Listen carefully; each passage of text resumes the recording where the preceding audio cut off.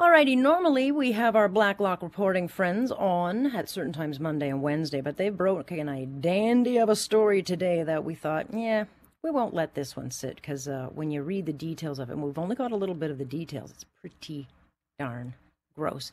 And of course, Blacklock's reporting is the one that digs into all the juicy little nuggets between the headlines that don't get the attention, but they should. And this is why they prove themselves. Tom Korski is the managing editor. He joins us now. And Tom, this story is making a lot of waves because this has to do with documents that the Privy Council was told hand over, like a long time ago, like 1 million records. And they have been doing everything in their power to block the release of this. So they've been concealing 992,000 records. And you guys got your hands on 8,000 documents. So just 8,000. And then when you see what you guys have found in just those 8,000 documents, there's no wonder they're holding it back. Yeah, that's the presumption. The presumption is it's not good news when less than 1% of the records that were disclosed showed cronyism, sweetheart contracting, and pandemic mismanagement. So we can only assume the 992,000 pages are just kapow. This is a House order, as you mentioned, Alex. It wasn't a House suggestion or an inquiry. This was an order of the Parliament of Canada. We are told all the time as the supreme lawmaking body in our country.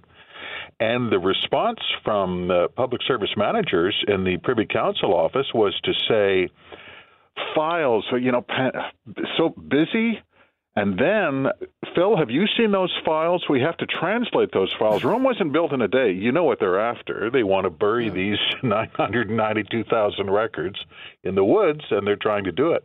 Yeah, and this is what you guys thrive on and do so well at. And so, you're finding all these nuggets, just to list off a few. So there was a Liberal lobbyist who got a $118 million contract for a client after boasting of getting things done.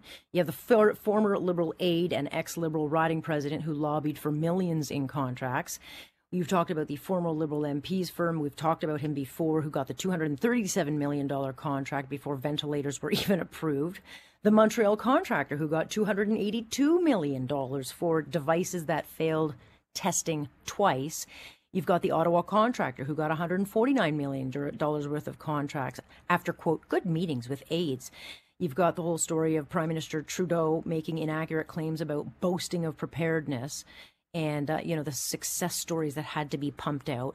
Then you get into stuff like, Cabinet knowingly shipping date-expired medical supplies to provinces, and that they actually did consider invoking the Emergencies Act so that they could seize pandemic-related factory production.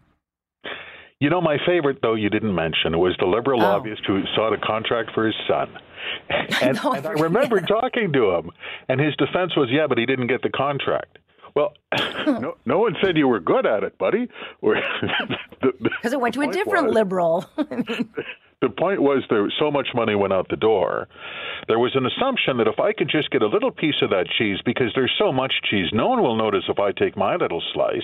But when you add up all the little slices, it comes to $2/3 of $1 trillion of borrowing that Cabinet spent. Was this all related to pandemic emergencies? Of course not. Did this all go for public good? Of course not. A lot of it went to pay off speedboats. Alex, if that was in the 8,000 documents, can you imagine what would be in the 992,000 that they can't bear to release? Either the documents were carefully vetted, I don't think so, or even a random selection showed that there really ought to be tighter scrutiny of pandemic spending. Gee, or maybe there's a few paper shredders working overtime these days. But, the big cheese is that we found out about. And that was a near $1 billion contract awarded to friends in all the right places. But when you do add up these dollars and cents of all these little bits and pieces of the smaller slices of cheese, this should be, in any other government, this would be the end of this particular government. And I don't know where this goes, but if this is what you found in the 8,000 documents, how long is it going to take you to get the remaining 984,000? That's in the hands of MPs. They can get that post haste if they choose.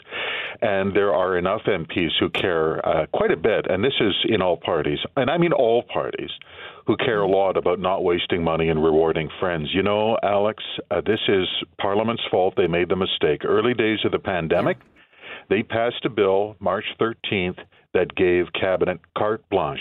Spend what you like, let us know later. There are MPs who've kicked themselves ever since.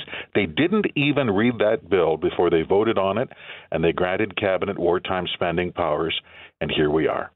Yeah, and thank God they're a minority government, because then at least we can get access to this, because if it were a majority government, this would all be buried away. But when you look at all the waste, all the cronyism, and where this money could have gone, whether it's to long-term care, whether it's to healthcare, whether it's to businesses that are on their knees or going out of business, it's not just gross. This is something that should bring this government down.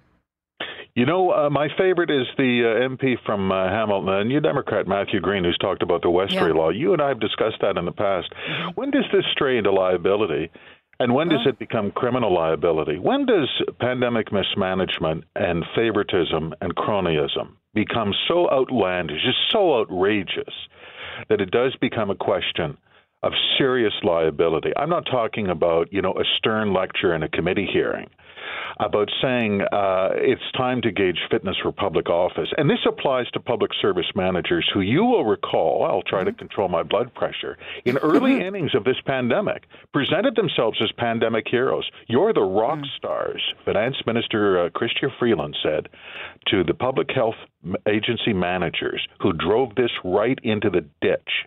You're the rock stars, she said. That's where we started. Mm-hmm.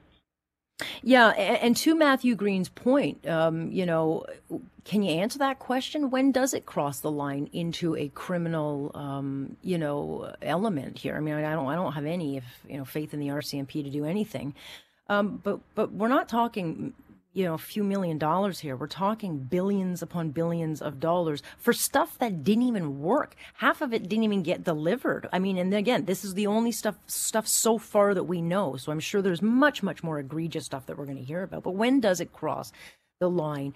It needs to be looked into by a committee hearing into whether or not a crime has been committed here.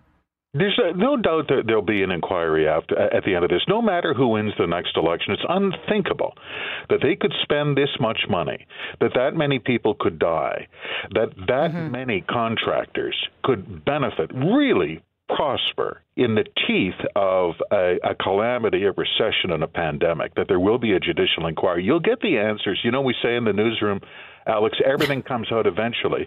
The only question is the timing. And that's right now, they have 992,000 reasons to put this off. Yeah. And so you and I will be long gone of the way of the dodo bird before that happens. But when you read, Cabinet knowingly shipped date-expired medical supplies to provinces, when you put the face to that, we're talking doctors, nurses, long-term care people who had to wear soiled, dirty, wet masks for weeks. So even above the dollars and cents, I mean, put that image in your head, and it just goes to show how I would use the word corrupt, but just how disgusting these documents are bearing. Whoever the pandemic heroes are, Alex, they're not on Parliament Hill. Agreed. That's for sure. And this, by the way, we should make sure people know, Tom, this has nothing to do with the office chairs and all the office equipment that was bought. Those were other documents. So. All right. Always appreciate your time, Tom, and you better start getting through the rest of those documents when you get them, because you've got a bit of reading to do, but I know you guys will do it. Thank you, Alex. Tom Korski, managing editor of Blacklock's Reporting. It is subscription-based. There's a reason why people are buying it, because they get the goods, and boy, did they deliver this time.